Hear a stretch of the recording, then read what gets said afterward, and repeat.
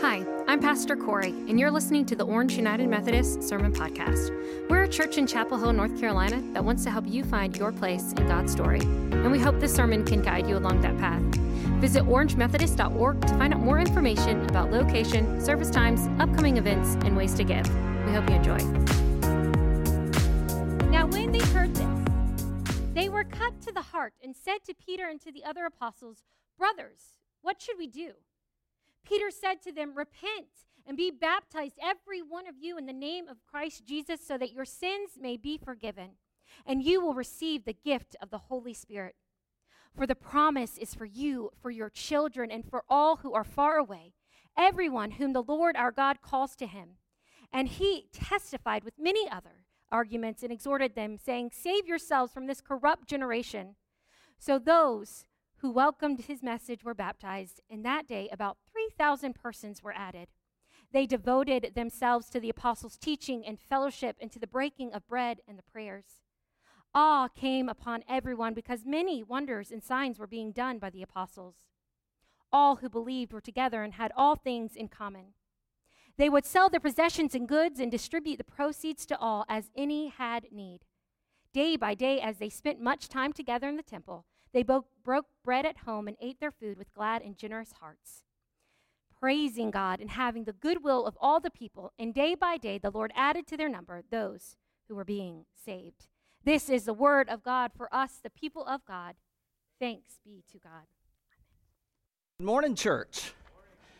It is good to be together, whether we are gathered online virtually or whether we are gathered here in person. I'm Adam Seed. I'm the lead pastor here at Orange, and today I am wearing my Pentacoat, my bright and colorful coat reminding us of the day of Pentecost, that day that the Spirit breathed upon his church, and the way that the church came alive. And so we celebrate this day. And I thought, what a better way to explain, just very briefly, the way that I pray. Because from time to time, I'll have a question. Someone will ask me, when I close my prayer, I may close it a little differently than the way that they normally hear. Usually when we hear someone pray, a lot of times they'll close their prayer by saying, I pray this in the name of Jesus Christ.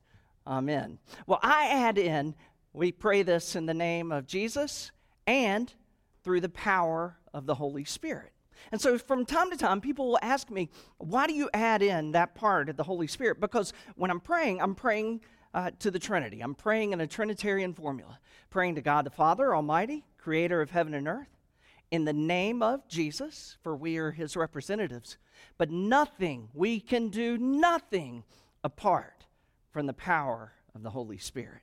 Today we're going to look at a little bit more about what that means, about when that Spirit dwells within us, and the way that we receive that life through that gift of the Spirit. But before we go any further, let us pray. Lord God Almighty, we give thanks for on this day we are reminded of the way that you breathed upon your church. The way that Spirit lived and dwelt within them, equipping them, empowering them, enabling them, sending them out to be messengers of the hope that we have through Jesus Christ.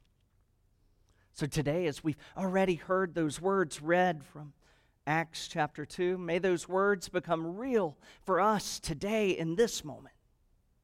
By the power of your Holy Spirit, would you transform the words that proceed from my mouth, and as they fall upon our ears and penetrate our hearts, may they be changed into the Word of God that we need to hear today as individuals and collectively as one body. Lord, we pray this in the name of Jesus Christ and through the power of the Holy Spirit. And all of God's people said, amen. Years ago, it said that Abraham Lincoln attended worship one Wednesday evening.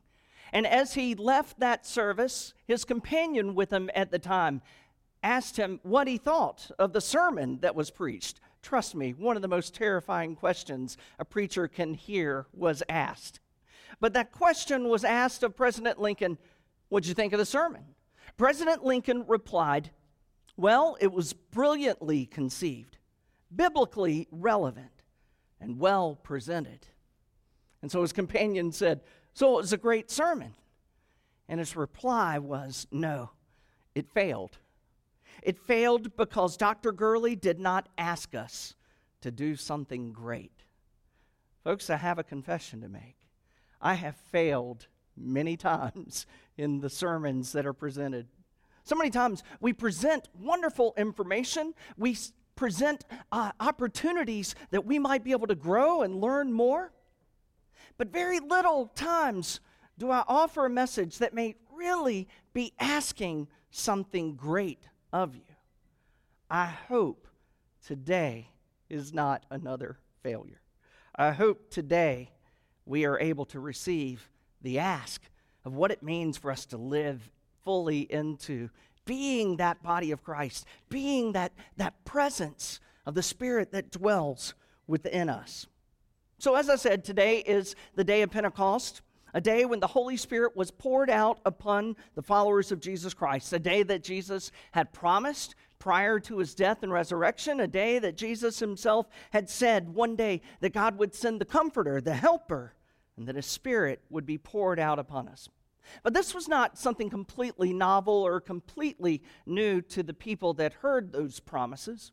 As we look back over the Old Testament, from time to time, you'll get a little glimpse of when God would pour out his Spirit upon certain specific individuals for very specific purposes. My favorite image of when God poured out his Spirit is found in the book of Exodus.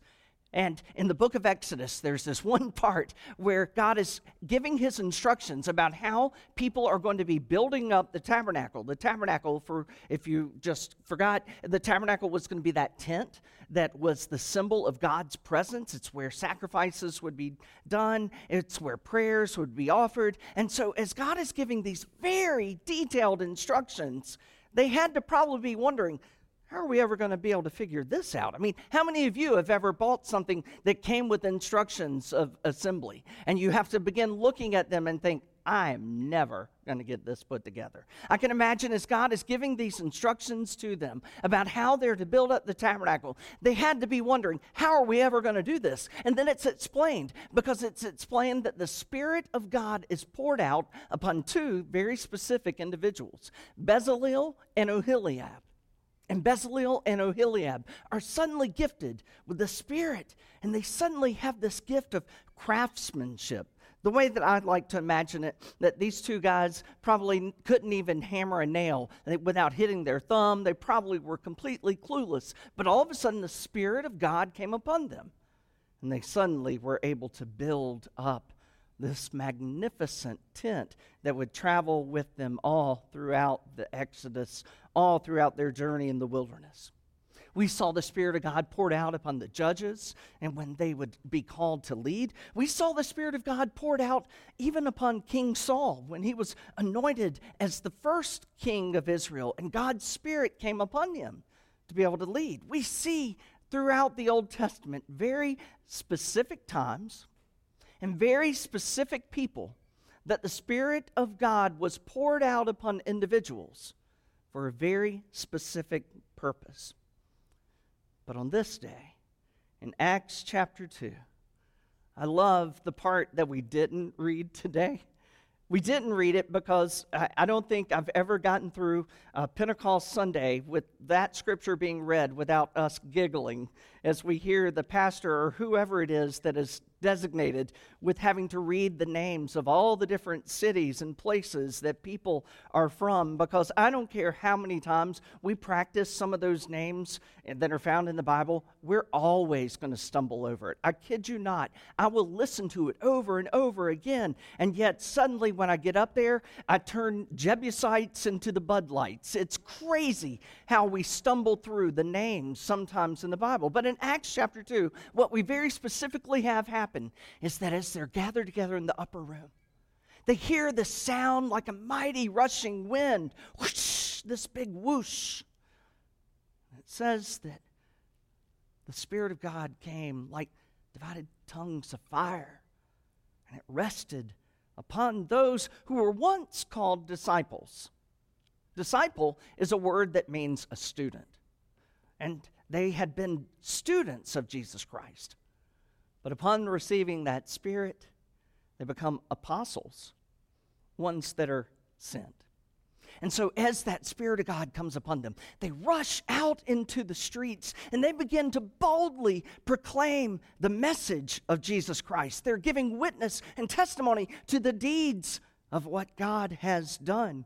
And the scripture says that people are suddenly amazed because, and that's where we get the wonderful list of names from all the different places that they're from. I'm going to give you homework. Remember that first part that I said about wanting to make sure that I don't fail? Here's some homework for you. I'm going to ask this of you. When you go home today, read Acts chapter 2 out loud. You thought I was just going to say read it, but no, read it out loud. And I'm sorry, if you're listening on an app, that doesn't count. That's somebody else reading. Read through it, Acts chapter 2 out loud. That's the first thing I'm going to ask of you today. And so they're giving witness, and they're saying, how is it that we're able to hear all of this? What in the world is going on? And they're so confused by what it is that's going on that somebody thinks that they have an idea of what must be happening with these disciples who are coming out and speaking in all these different languages that suddenly people are then able to understand and hear and recognize as their own tongue. And somebody identifies that what must be happening is, surely they must be drunk.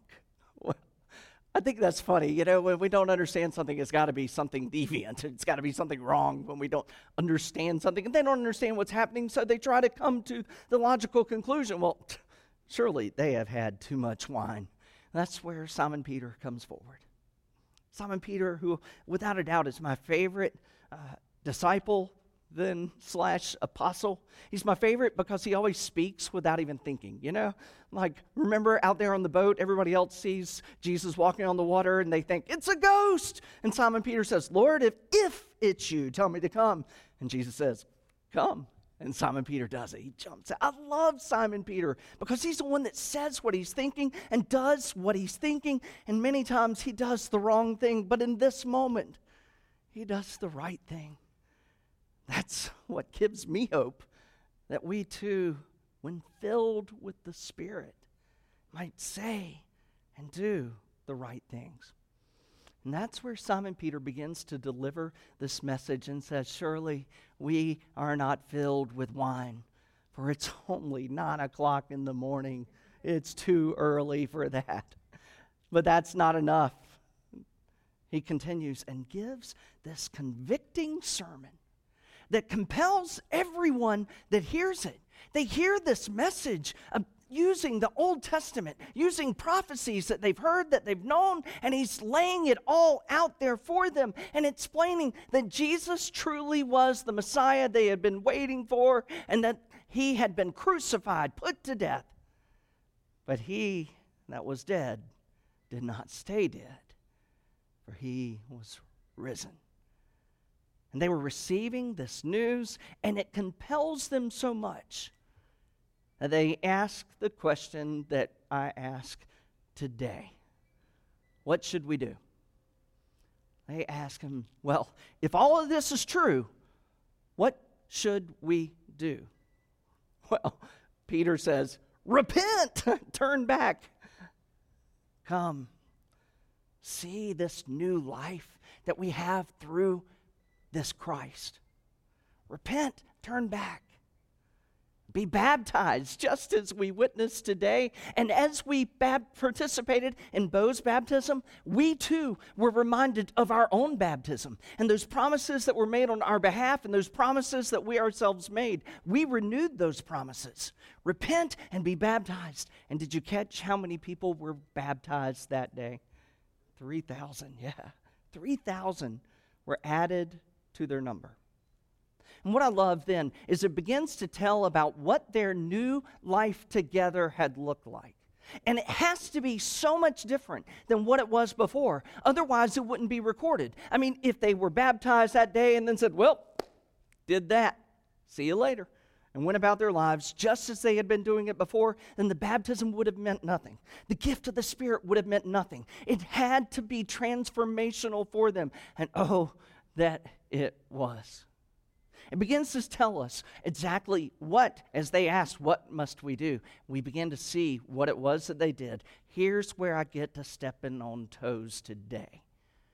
It says that they began to devote themselves to the apostles' teaching and fellowship, and to the breaking of bread, and to the prayers.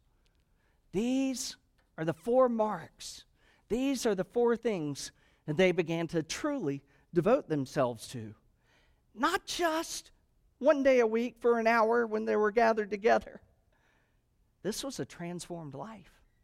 What must we do? What should we do? It said, again, I'm going to break those down just a little, that they held fast to the teachings of the apostles. You know, so many times, the only time that we may actually read Scripture is when we're involved in a small group, when we're in Bible study, when we're in church. But I believe for us to hold fast to the teachings of the apostles, that means that it's got to become a part of our daily life. And you know what? There's so many different ways that it can become a part of your daily life to live into the Spirit-filled presence. There's so many different ways. You can set up an app to be able to get a reminder to read your Scripture. You can do a daily Bible reading plan. But I promise you, every day that you have the opportunity to devote yourself to the apostles' teachings, you will find growth. You will feel that presence. And it's amazing the way that you'll read something here, and then the very same day, you'll encounter somebody that needed to hear that message. I mean, it's kind of like people that used to read their horoscope every day in the newspaper. Some of you may be too young to know what a newspaper is. But it was this paper that was brought to your house that had news of what was happening. Now, think of it as a paper version of the internet. And so you would get the newspaper, and in the newspaper, there would be the horoscope section. And you had to know when your birthday was and which sign you were on the astrological sign. I'm probably even messing it up as I'm trying to explain it. And would give a little bit of fortune for you that day. You'll meet someone tall, dark, and handsome, something like that. And it would be amazing how if you'd read it, sure enough, the next day or so, you might see something and think, wow, it came true. No, it didn't. It didn't come true. It was so general and vague, but that's the difference between reading the Scriptures, devoting ourselves to the apostles' teachings, to the Old Testament writings, to reading and learning and understanding. It's not so general and vague. We will see it applied in very specific ways that it becomes real for us. So they first devoted themselves to the apostles' teachings, holding fast to that every day. The next thing that it said that they did is after devoting themselves to the apostles' teachings, they committed themselves to fellowship with one another. Now, as Pastor Corey read that scripture, you might have started feeling a little bit uncomfortable. And don't worry, I'm not going to ask you to sell all of your possessions to be able to share with one another. But do you understand what it was when they were incorporating that fellowship with one another into their lives? They were beginning to see that their life goes beyond just themselves.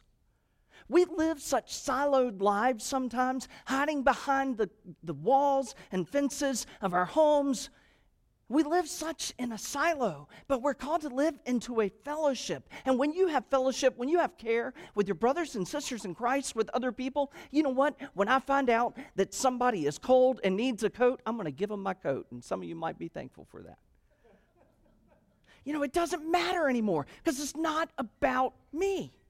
When we devote ourselves to the fellowship with one another, we begin to live a life that's bigger than ourselves. We commit our lives. We commit our lives to promising these children, as we've just promised Bo today, that we're going to help them rise up to claim this faith, to be able to claim that which has been done today. That's when we commit to fellowship. That's what we're doing. We begin to see that our life is beyond just the silo of ourselves. But our life is so much bigger. And we begin to be willing to sacrifice. We're willing to, you know what, if that's what it takes to be able to help this person out, then I'll sacrifice myself, my own things if need be. If it means offering help to those we love and care about. Committed to that fellowship. The next thing, as it said, they devoted themselves to the apostles' teaching and fellowship and to the breaking of bread. Now, I like that part, clearly. Something happens over a meal, doesn't it? Isn't it funny how many times we look at the stories of Jesus and how many interactions took place over a meal? So many different times we see something special happens there, but what we're really referring to here is another meal that we share. The breaking of bread and the sharing of the cup. Each time we participate in Holy Communion, we are reminded of not just that fellowship with one another, but that fellowship and union that we've experienced with God. They devoted themselves to this regular breaking of bread, sharing of the cup, not just breaking the bread and sharing a meal, but sharing in God's holy presence together. We do that once a month. John Wesley encouraged almost daily communion, because when we participate in that, we receive that presence in such a unique and mysterious way. They devoted themselves to the apostles' teaching. They devoted themselves to fellowship. They devoted themselves to the breaking of bread. And lastly, they devoted themselves to prayer. You know, I've heard it said how prayer changes things. Many of you probably have said that as well. But a lot of times I think the thing that prayer changes is the one that is offering the prayer. I've been reminded of opportunities to pray for those enemies, as we're told about in the Scriptures. And it's amazing. You can't go to the throne of God and lift somebody up in prayer and still hate and despise them the next minute. It begins to change us from within. And when we pray for one another, we are encouraged, we're uplifted, we are reminded that we're not alone in this journey. We are surrounded by so many others, but we are also in union with God. And you know what it means to me when somebody tells me, I've been praying for you? That means somebody loved me enough to take my name before God Almighty. You know what? That's the thing. When we pray for one another, that's what you're doing. You're going to the almighty presence of God and you're saying, Lord, would you be real in their lives? Would you take this need or concern that they are experiencing and would you be glorified through it? We would devote ourselves to prayer, praying for and with one another. So here's the big ask, because I don't want at the end for someone to say how about the sermon that it didn't ask anything of you. Here's where we are today. Number one, today I want us commit to daily reading the Scriptures, studying, and we're going to start today. I invite you to read Acts chapter 2 out loud. Remember that part. That's the part. Hold each other accountable. Husbands and wives, family, look at one another and say, you're going to do it. And you're going to laugh together. You're going to enjoy that experience together. Commit ourselves to reading God's Word. Let's commit ourselves. Let's devote ourselves to daily trying to look for those opportunities of fellowship. It may be a simple email, a text message to a friend, letting somebody know, you are in my thoughts, you are in my prayers, reaching out. But it may also be, let's get together and let's do something. Let's just be present. And as we're present with one another, we begin to recognize the needs, and we're willing to sacrifice. We're willing to sacrifice our own time. We're willing to sacrifice our own gifts. We're willing to be present. Be present. The third thing, let's devote ourselves to the breaking of bread, whether that means sharing a meal together or experiencing Holy Communion. Let's find ourselves committed to trying to find the ways that we might do that more. And lastly, look around the room, look at the names that are watching the service with you, and offer those people up to God. You may not even know their names. That's okay. God knows their names. What makes you think that it's important? We do. Well, it is important if you want to do the fellowship part, but let's commit to praying for those that we despise even, not just those that we love. Let's pray in such a way that it changes us from within. We saw what happened on the day of Pentecost. We saw how those lives were so radically transformed that they began to sell their possessions and experience this life together, offering it up for one another. All I'm asking you is to let's live a life so radically transformed that we commit ourselves to these same things today. That's what I'm asking of you. Let us pray. Lord God, you gave us the ultimate gift in your Son, Jesus Christ. You gave us the opportunity for new life once again. And you called us into this life together. As you pour out your Spirit upon us, may we receive that Spirit, and may it transform us. May we not just receive that word, but may we begin to act upon it. May the transformation in our lives be so remarkable through our commitment to living out this life together that thousands may come to know and believe that you truly are who you said you are. You are the one true God. We pray these things in the name of our Lord and Savior Jesus Christ and through the power of the Holy Spirit. And all of God's people said, amen.